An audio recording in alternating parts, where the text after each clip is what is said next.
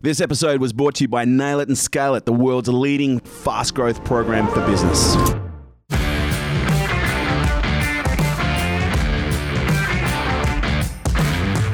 All right, ladies and gentlemen, it's my absolute pleasure to welcome to Unstoppable today. We have Finnian Kelly as the CEO of $2 million companies in the financial industry. Finnian Kelly is the creator and chief visionary officer of Intentionality, a business which helps people to be purposeful and aligned in their belief, thoughts, and behaviours so they can help people feel more love in their life. He's made an appearance as a financial expert on Sky News, ABC's, the 10's morning shows. He's been on everything, ladies and gentlemen. Smart Company, Business Insider, Forbes. However, his biggest achievements to date was being featured on the National Geographic documentary Undercover Angel, which I find very interesting. If you look at him right now, he does look like an undercover angel. You can't tell for the hat. Where he was actually dropped into an underprivileged community to find out their core issues, build trust, and come up with a project to support their needs. He funded the entire project himself with the community leaders to form an education centre in, I'm going to fuck you ladder. Did I get that right? Fuck. Bulgaria? How did I go, mate? Ladies and gentlemen, please welcome to Unstoppable, Finnian Kelly. Great to have you here, mate. Thanks so much. I feel like I just ate dirt on that last one there. It took me a couple of days of fielding before I could get it right. I just said it wrong so many times myself. So fantastic. I get it. So you can empathise, mate. You've got a bit of a scorecard. You got a bit of a CV here. Right now, you're living in Colorado. We just connected on that. You're living in Aspen, Colorado, more specifically, where are you? I live in Aspen, Colorado. Right, but you're in Lake Tahoe. In California, just having a little bit of a summer break. Yeah, right. Is that what the Americans call like getting away from COVID at the moment? Like, how is it over there for you in Colorado, where you normally live with everything that's going on? It's actually pretty fine. Okay. I think the news creates a bit more drama about what's really happening in America. Yes, we have numbers, but we're very large, and it's been a great year. It's a big country, and it's a great place to be in. Yeah, and I'm finding different areas are being affected in different ways. Some places you wouldn't even know, but I've got mates in Santa Monica and Venice who are like, wow, this is just a whole nother level. But mate, it's great to have you here. You've got quite, as I said, an illustrious career. Where did it all start from you? How did you? Because you started in the financial industry. Was it fintech specifically? Yeah, it's interesting. I actually started before that. I was an army officer, so I went to. That's right. 17, you enlisted. Force Academy and Royal Military College of Duntroon, and did just under 7 years. So from 17 to 24, and that's really where it began because I learned about leadership. At 21, I was in charge of anywhere up to 100 soldiers ranging from 17 to 55. And that's a lot of responsibility. And then you're communicating to the generals. And I learned a lot about that, like leadership is a very important trait. And when I transitioned out, I had the confidence to start a business because that's really what you're doing is leading people. I've got to say, whenever I'm recruiting someone, if they're ex-military, that always goes a long way for me. But out of curiosity, what made you want to get into the military in the first place? You don't look like when I look at you like right now, you don't look like someone who's spent 7 years in the military. How did you end up there? It's one of those stories of a mixture of ego and limited awareness. So I came from Tasmania, and there in Tasmania, success is being a doctor. It's effectively, that's what you're positioned to do. And my mum was a doctor, my grandparents were doctors, and my friends' parents were all doctors, and they wanted to be doctors themselves. And I got accepted into medicine, but at that time, I just knew intuitively this is not what I wanted to do. It was also an interesting moment with my mother, when the happiest I ever saw her was when I told her I got into medicine. And for a small moment, I felt that love, and then resentment came in because I was like, wow, this is what I have to do to get your acknowledgement. So I was like, I've got to find another path. And during that time, I also applied. A military pilot came to our school to speak, and they said about, you can go through this application process, and they've incorporated a number of free trips to Melbourne. And I was like, well, this is all right. I'll just go on that journey. And that year I was very aware that I wanted to create a lot of options. So in every state I applied for a different qualification. So I knew that when I'd get there, I'd have choice. And I went down that path, and I got selected as a pilot in the military.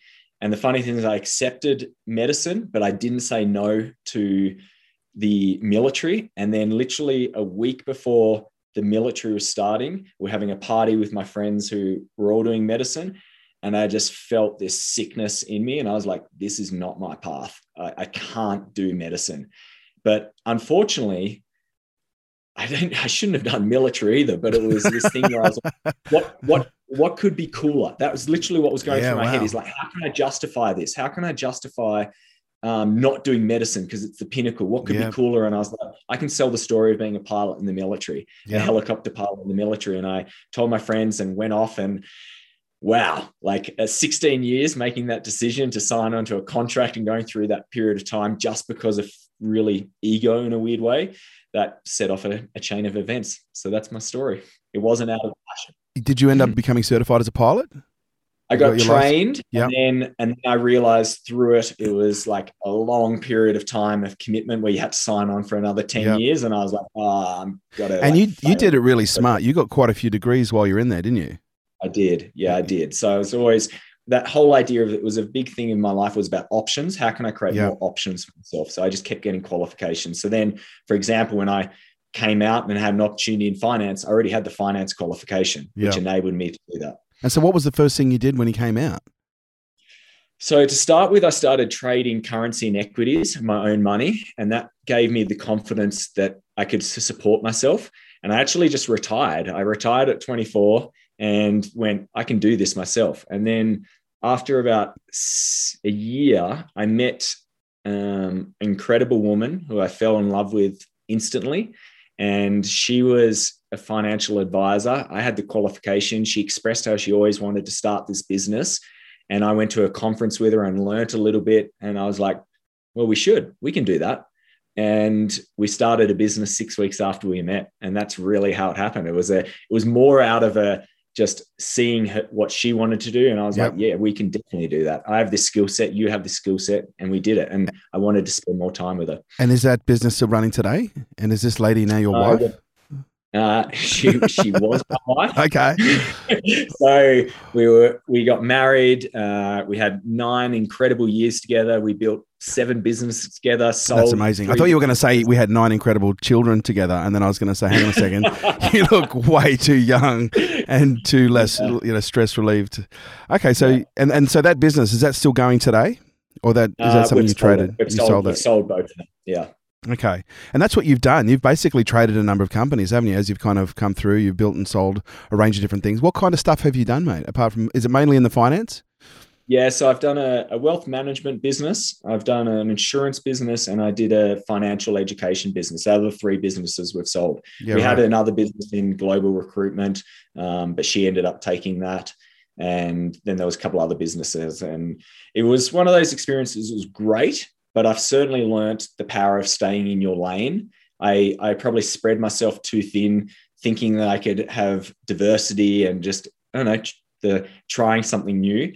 And that's where I feel really at peace right now, because I'm in my lane and just focused on one thing, which is intentionality. So tell us about that. Because there's a lot in that word, and this is one of those words. Intention, as an example, that even going back 10 years ago, it was almost like the word intuition. It just wasn't used, in a business context. And now we hear, all sorts of political and walks of fame leaders using words like intuition, but also intention. So what is this? What is this for you? What is it all about?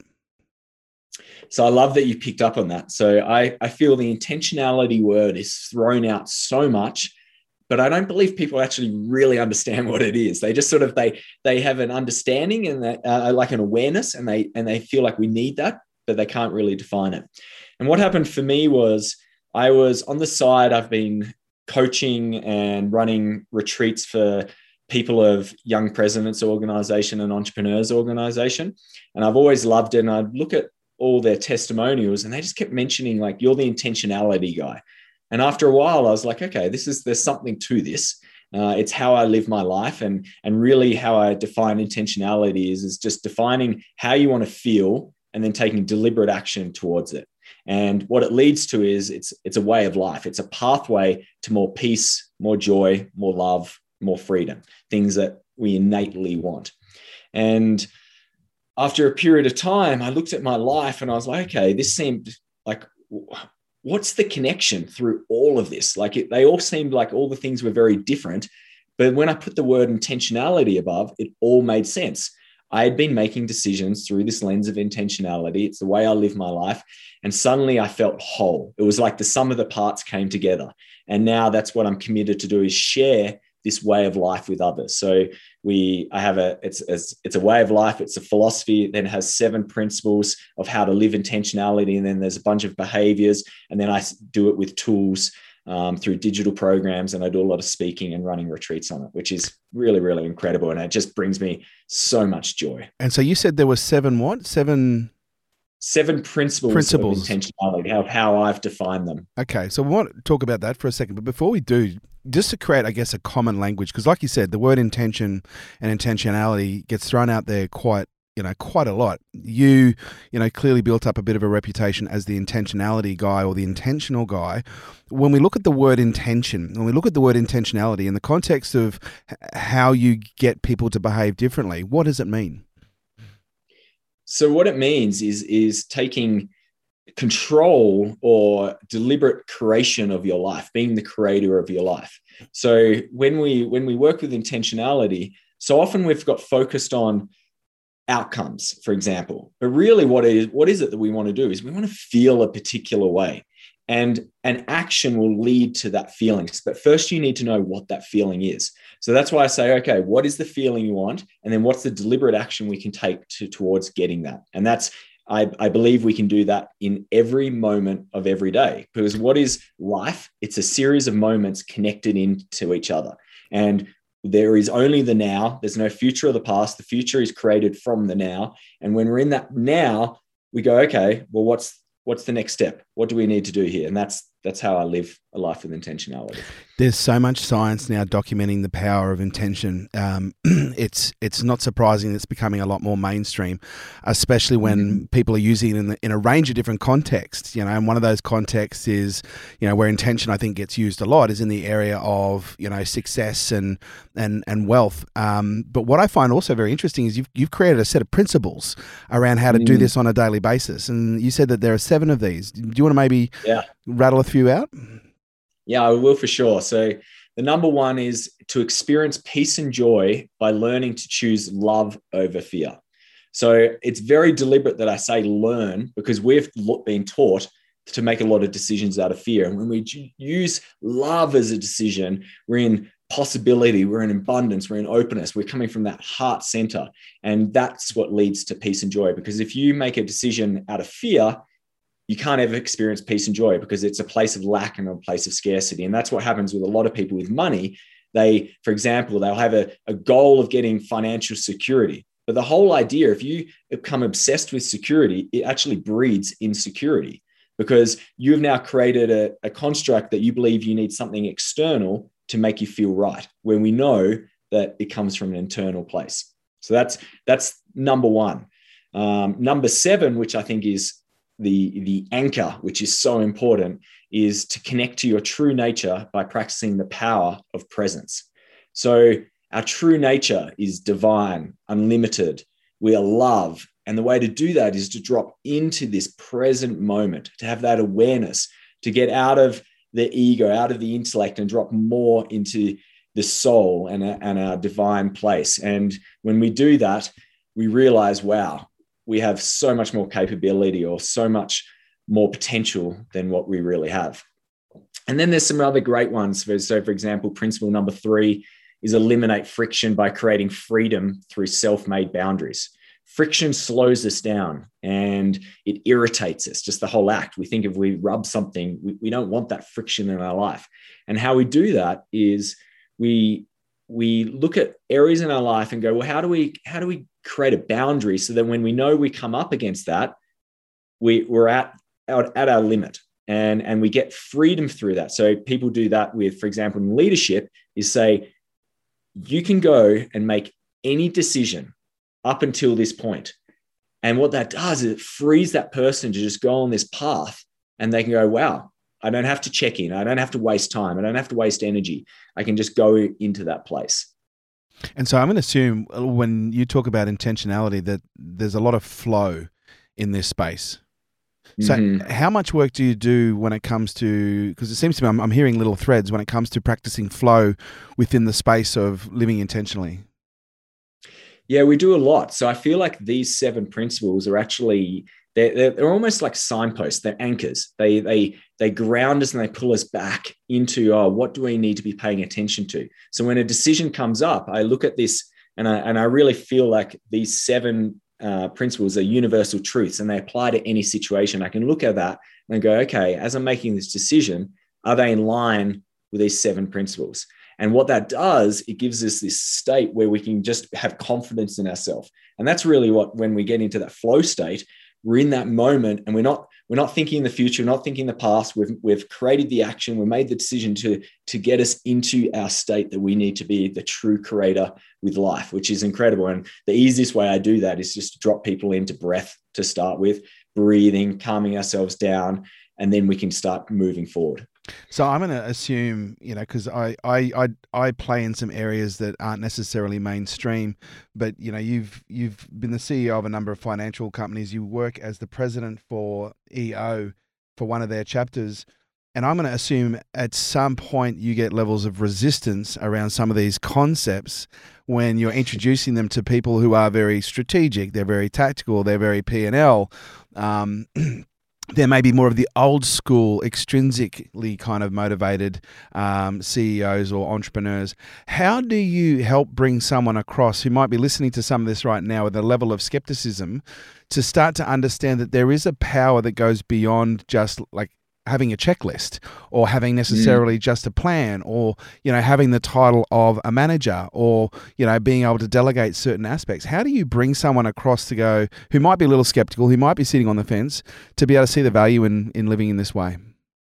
It's a great question. So we connect with stories. So I do a lot of storytelling. When I give keynotes, I bring in stories of how this has worked for me or how it's worked for other people that they really connect with. So if they're very analytical, left brain focused, I'll bring in stories of people who have been that type of focus and they know that they've got really great results to give that evidence. So that's one way. We also, under each of the principles, there's a bunch of behaviors which are a bit more tangible, a bit more direct on how to actually live this way. And then there's some tools to be able to facilitate those behaviors. And all I do is invite them. I just go, you don't have to take all of this. I just invite you to just try something in your life and just see what happens. Use it as evidence-based practice. Test it, see how it works, observe it, and then align and just keep going through that process. And generally, when people do that, they start feeling it and getting the evidence and they're like, oh, maybe there's some merit to this. And a great way to do that is to get people just to drop into their moment and their story, and through stories evoke emotions through them. And they're like, okay, that's triggering something for me. There might be some truth to this.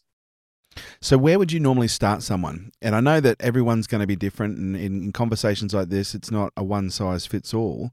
But is there ever a low-hanging piece of fruit that you offer people as a way to go, well, listen, this might be a new way of living, but maybe just start here and just see what happens. And, with one of those routines or traits or habits that, often produces a result where people go, wow, okay, that was actually pretty impressive. Maybe there's more to this. Mm-hmm. So I'd say there's 2 things. So first is I just ask people to just share how they feel right now. And a lot of their feelings, when they're truthful with that, they're not that great. They might be feeling lack, they might be feeling fear, they might be feeling disconnected, whatever it is. And then I drop them into a heart coherence meditation where they can drop into their heart. They're out of their mind, out of the intellect, because we've given that too much strength. And they get into them, and I start getting them into a vision of what is it that they really want to feel. And when they start getting those feelings, and we know through science now, you can actually, if your body can't tell the difference between an imagination of a feeling to actually, if you're actually done that activity to feel, it releases a chemical and evokes that emotion for us. So we get them to drop into that place, and they start seeing and feeling what that feels like. And that's the first bit, to show them that there's a disconnect of how they currently are and what they really want. Then that's why I have principle number 1. I like it because it's very binary. It's just saying, okay, if we want more peace and joy, Well, we need to make decisions through a lens of love over fear. And I love it because it's very binary. It's you're either working towards love or you're working towards fear. And in that moment, as we make a decision, I just always ask, okay, is this a decision that's is out of love? It's going to bring me more love, or am I defaulting to fear? And they know it because you just ask yourself, and your body will tell you, yep, this is love. Nope, this is fear. You just ask. The heart is such a powerful, intuitive machine, this great source of intelligence. If you look at Heart Math Institute, they're giving us evidence now that actually this is where we need to be deciding decisions. And it will tell us before we've even finished the question, because it's intuitive. So they get this place and they start seeing it, and then they start making decisions through this lens, and they start seeing the results. And if we can start there, because it sounds crazy, but people don't make decisions that way. No. And then they're like, oh, wow, this has some merit. To me, this is moving towards one of the ultimate flow states where you just become so intentional and so deliberate that, to me, it's like probably one of the keys to optimal peak flow states. You've been doing this for a little while now. I'm sure you see people that have tried to do it. And this is, one of the things I say is I can give, two people the same information. One will go and make tens of millions of bucks with it. The other one will fuck it up 52 ways to Friday. And, they'll blame the book. They'll blame the author. They'll blame the economy or something. And so oftentimes the information requires a certain type of person to be ready. But from everything that you've seen, what do you see the biggest mistakes that people make when it comes to living in an intentional way? So for me, and I've definitely made this mistake as well myself, it's forcing things. So I love the Tao Te Ching, and they have a concept called Wu Wei, which is translated almost like doing without force. It's thinking about chop wood with the grain, chopping a knife with a steak with the grain. And it's just easier. It's like effortless. And intentionality, because you're operating from a place of presence, from love, you're creating in the present moment, it's allowing the universal flow to work with us. And what people do is they feel like they need to work harder, and they start going down this path, and they come up against themselves.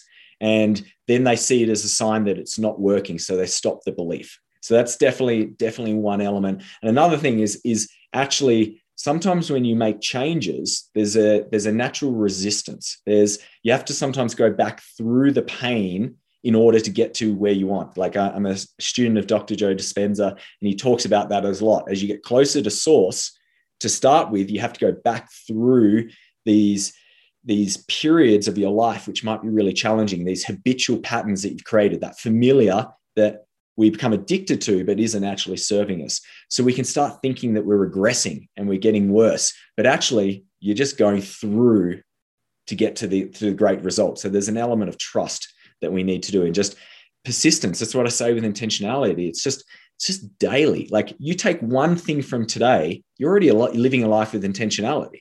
We get so focused on the destination sometimes, and we think it's such a hard transformation. It's like, oh, that whole intentionality thing, that's too much.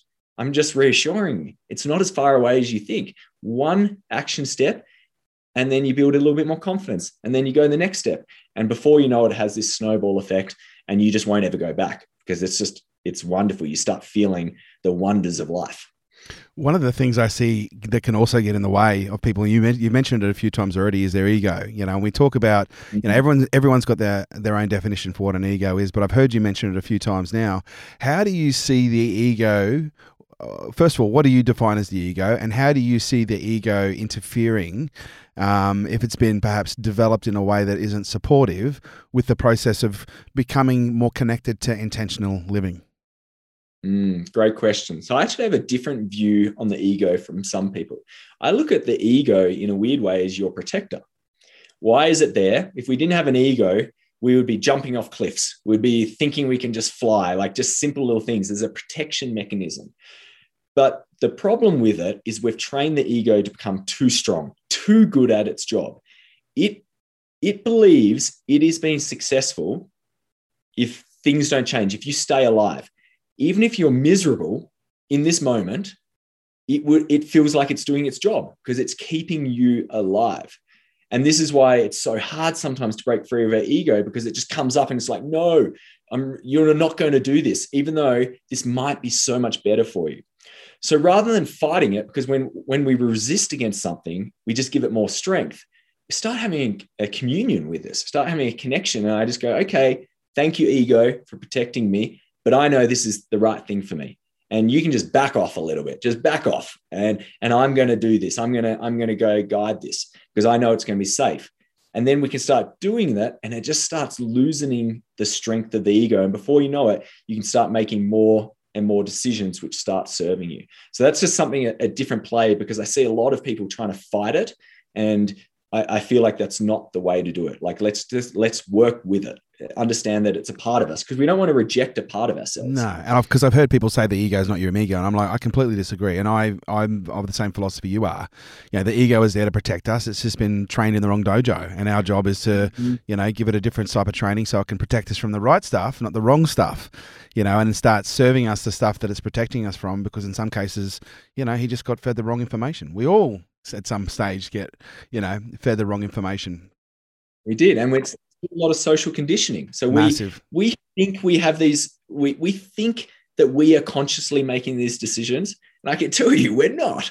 Like, I almost don't think we have an original thought in our body. Like, it's all been conditioning from something. We're reacting. Even that original thought that you think might be there, it might have come from something you experienced before, and now you're acting in a different way. So understanding that just can free us a little bit. And I just always want people to ask themselves is like, is this really my thought? Is this really my belief? And that exploration just gives you a little bit more freedom. It just loosens the grips of social conditioning. It's interesting when you start to listen to your repetitive thoughts and you start to ask, whose voice is this? What can actually come back? Something you've said earlier when it comes to making decisions is, and I really like it. I use a slightly different framing, but is this decision made out of love or is it made out of fear? And I think that's really helpful for a lot of people until you start maybe overlaying that into, because one of the things I've learned is the more emotion that people experience in a particular area of life, the more intellectually challenged they can be in that particular area of their life, myself included.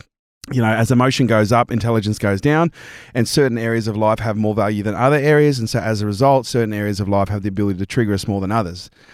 Mm-hmm. Love is one of those areas that for a lot of people, they really fucking struggle with nailing, healthy dynamics, consistent, dynamics. So when you start talking about living intentionally, how does that overflow into the context of a relationship outside of just the one, we're experiencing and creating with self? I love that. It's a great question. So there is connotations with love, and we've become addicted to the romantic story of love. But really, when I think about love, it's like, am I aligned with my true nature, my higher self? Does it feel good inside of me? Or am I coming from a place of ego, a place of lack? So that's the starting place. And then into relationships, it's like, am I operating in a place where like I feel aligned to myself? Am I that love versus fear? A lot of people are in relationships because of fear. They're like, I need to feel whole, and I believe this person's going to make me feel whole. That's a fear-based decision. Or I'm only worthy if I'm with this person. A bunch of these different areas. And if we're doing that, they can't truly be fulfilling. And I definitely saw that in my life. I have lived a life of intentionality, but living a life with intentionality is not good enough if it's coming from a fear-based lack place. So I was making a lot of decisions my whole life because I felt abandoned as a child. And from a very young age, I started strategizing, visioning for the future of, if I do this, I'll feel better. And it set me off on an amazing course of action. It's how I built businesses. A lot of the things actually created the success that most people wanted. But one day I woke up in a ski resort, big mansion in Beaver Creek in Colorado, skiing 100 days a year, financially free, with a woman I loved. And then suddenly the hole got bigger because I had more time. I didn't have the excuse. Well, once I get that, then maybe I'll feel better. I actually had achieved my vision, the vision for my life that I'd been working for so long. But what I discovered was that it couldn't ever fulfill me because I was making those decisions from a place of lack, from a scarcity, from a fear-based environment. And that's when I had this aha moment. I was like, it's got to be grounded in something special. It can't just be, you can't live an intentional life if it's not from that place of love. And that's how I changed my decision-making now. And what happens is that you can get an enriched relationship. So in a relationship now, I go, do I need this? No. Do I want this? Yes. That's always a helpful thing for me. And it grounds me. If I feel like I'm needing something, I'm disconnecting from myself somehow. There's something I'm missing. And that's always a trigger to me to go, okay, where are you feeling off center here? Are you feeling unsafe? Are you feeling abandoned? What work do you need to do to pull you back in alignment? And when we do that, then we can come back to ourselves, and then we can explore our relationship again and go, okay, what do I need to do different and make this a more enriched relationship, rather than thinking that something's gone wrong in the relationship. Mate, we've covered a lot in a very short period of time. One thing I am curious about is your documentary that you were involved with National Geographic, The Undercover Angel. How did that come about? Hey, it was one of those moments where I remember it quite vividly. I was sitting in bed, which I don't ever do anymore, but I don't know why. I checked some emails in this time, and an email came through, and I thought it was, to start with, I thought it was a spam, or I thought it was someone trying to just find a way to get money from me. And I sat on it for a while and went, no, I'm going to reply. And it was National Geographic saying, we've been following you for a while, and we're doing this show, and we would love for you to apply to be on it. We're looking for 8 better factors from all around the world, and we want someone from Australia, and we'd love you to apply for it. So I was like, okay, this is curious. And I applied, and I just sold a company at that time, and I was looking to do something, and I was planning to contribute some funds to a charitable organization anyway. And I went through the process and got selected. And it was a remarkable experience, because I was a young entrepreneur, and we didn't get told to where we were going until pretty much the day before. And the whole story was that you had to go in and you had to go undercover with your story. So you couldn't share your real story. I had to share that I was a teacher. They created stories that were, if you want to lie, you have to lie with truth. So my lie was that I was a teacher, which I'm a qualified teacher. My name was Nick. My middle name is Nick. And I was going into communities to explore what it meant to be a young adult. And that was the story. So that's why I had the film crew and everything. And I arrived in Bulgaria, and still at that point, I thought this maybe was a scam. I thought when I arrived in Bulgaria, someone was going to be there and take my kidneys or whatever it was. And I arrived, there was just an element of trust, and it was an adventure. And I'll never forget, I was driving in the taxi, and I just looked over. We're in Sofia, the capital of Bulgaria. And I was like, what's over there? Like, what are all those slums? And then the driver was like, oh, that's Fakulteta. You don't want to go there. It's where the gypsies are. It's very dangerous.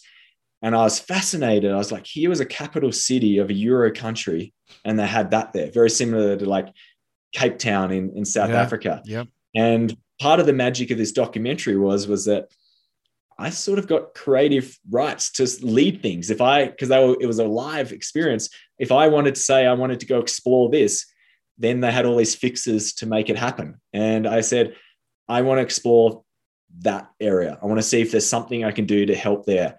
And I connected with an organization which already had a presence in there with a little it was like a childhood center.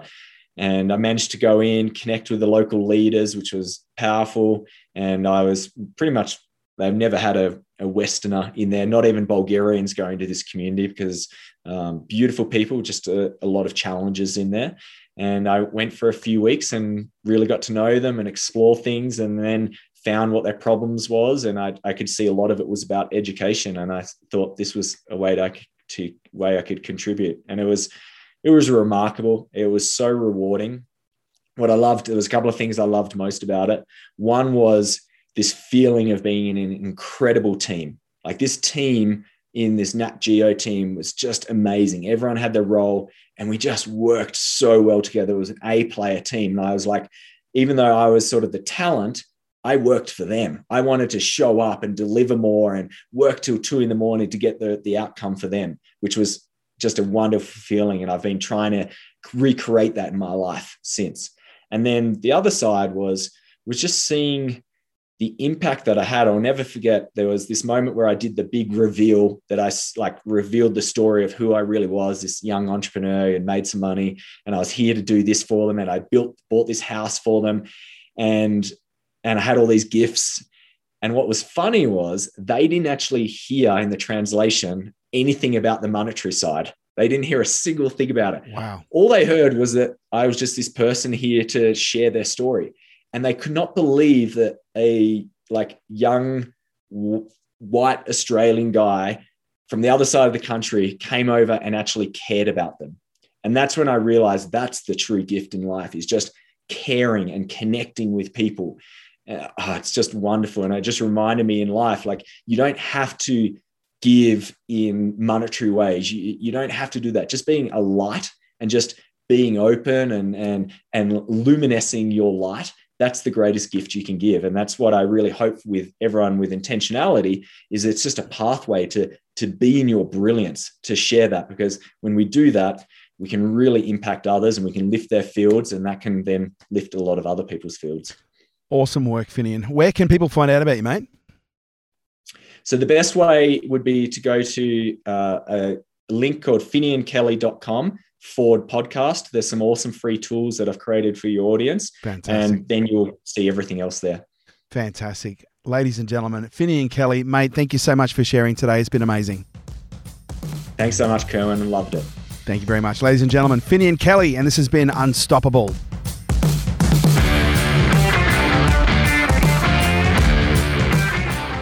This episode is brought to you by Nail It and Scale It, the world's leading fast growth program for businesses. If you have ever wanted to grow your business faster than what you can right now, if you need to make more revenue, if you need more leads, if you need more clients, if you need to know how to plan your business in a strategic way in order to hit big goals, if you need to learn how to scale your business and grow your team and your business so that you have more freedom, then this program is for you. Imagine 3 days immersed with me where we cover all aspects of business, but we do it from an immersive but also an execution standpoint. We execute every step of the way. And we're looking at 5 key areas. We're looking at your psychology. We're looking at your marketing, your sales, your leadership, and we're looking at your planning and how we integrate these 5 key areas to grow your business and your brand quickly. So if you'd like to find out more information, kerwinray.com.